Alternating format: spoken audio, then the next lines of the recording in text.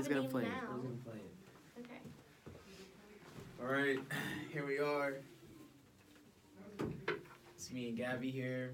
We're content creating, having great conversations. What do you want to talk about?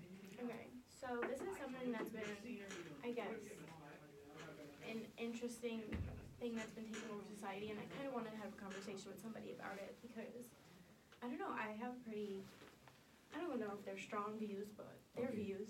What is it? So, it's about cancel culture We're talking about cancel culture.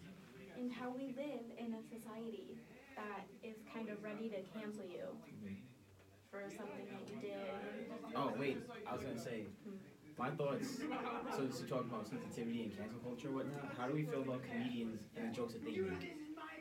I have a whole, like, separate way of thinking when it comes to comedy because But why? I really do appreciate, comedians. So why do they get a pass? Because they're professional. I feel like if you are in a setting where you're telling a joke, right, and this is your stand-up, you should have the intelligence as a comedian to make a joke. Either, like, let's say it's a gay joke.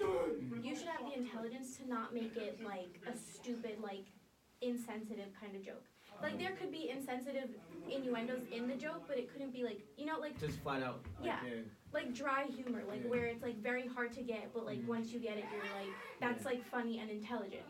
It comes to the point now where if you're a comedian and you're tweeting your personal views about Oh yeah, that's fucked gay up. people Yeah, like that's Kevin fucked up. Hart like did, like, that's fucked up. But But also, that was- I don't think he should have not been able to host Why? the what was it, the He Grammy? didn't host it because he felt like he was tired of explaining himself and saying sorry. Exactly, for the and I shit feel that- like that's the problem with cancel culture is that we are too quick to cancel people, and then, like, I feel like everybody deserves a side in defending themselves. But then there comes the Yeah. point, like, okay, so from the article that, like, I was reading, and this is J. Cole's opinion about cancel culture and how it should be canceled in itself, but, like, he argued that the idea of canceling an individual for their wrongdoing is counterproductive, which is why he embraced and supported problematic artists such as 6ix9ine and XXX10.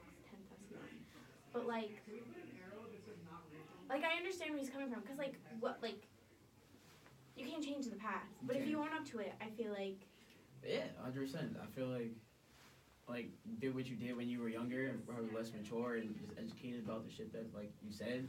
But the moves that you made, like, moving forward, if you don't repeat any of the actions that you did before, then that's cool. Yeah. So, yeah, I want to see if it plays up loud. We didn't